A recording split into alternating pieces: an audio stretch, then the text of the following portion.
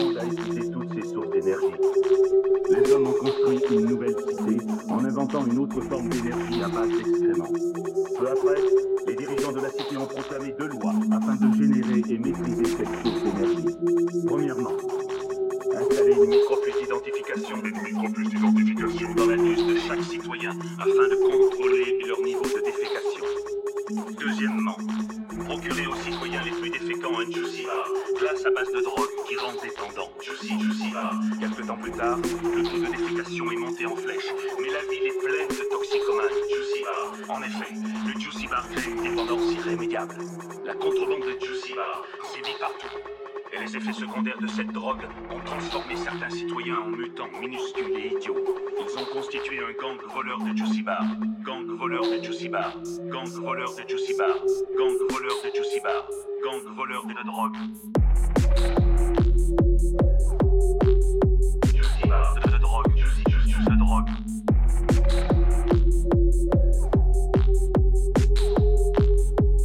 De drogue.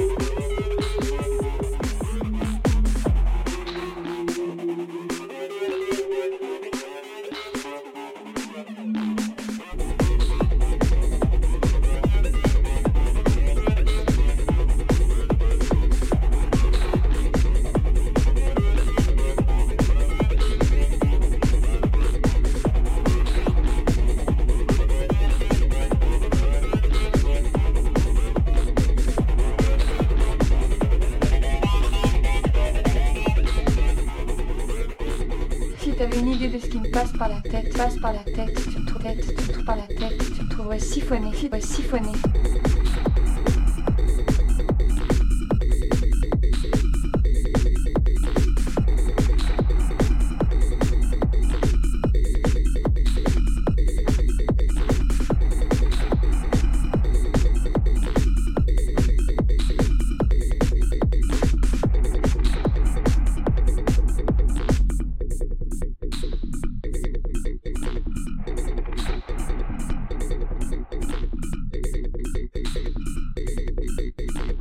t'avais une idée de ce qui me passe par la tête, tu te trouves par la tête, tu te trouverais siphonné.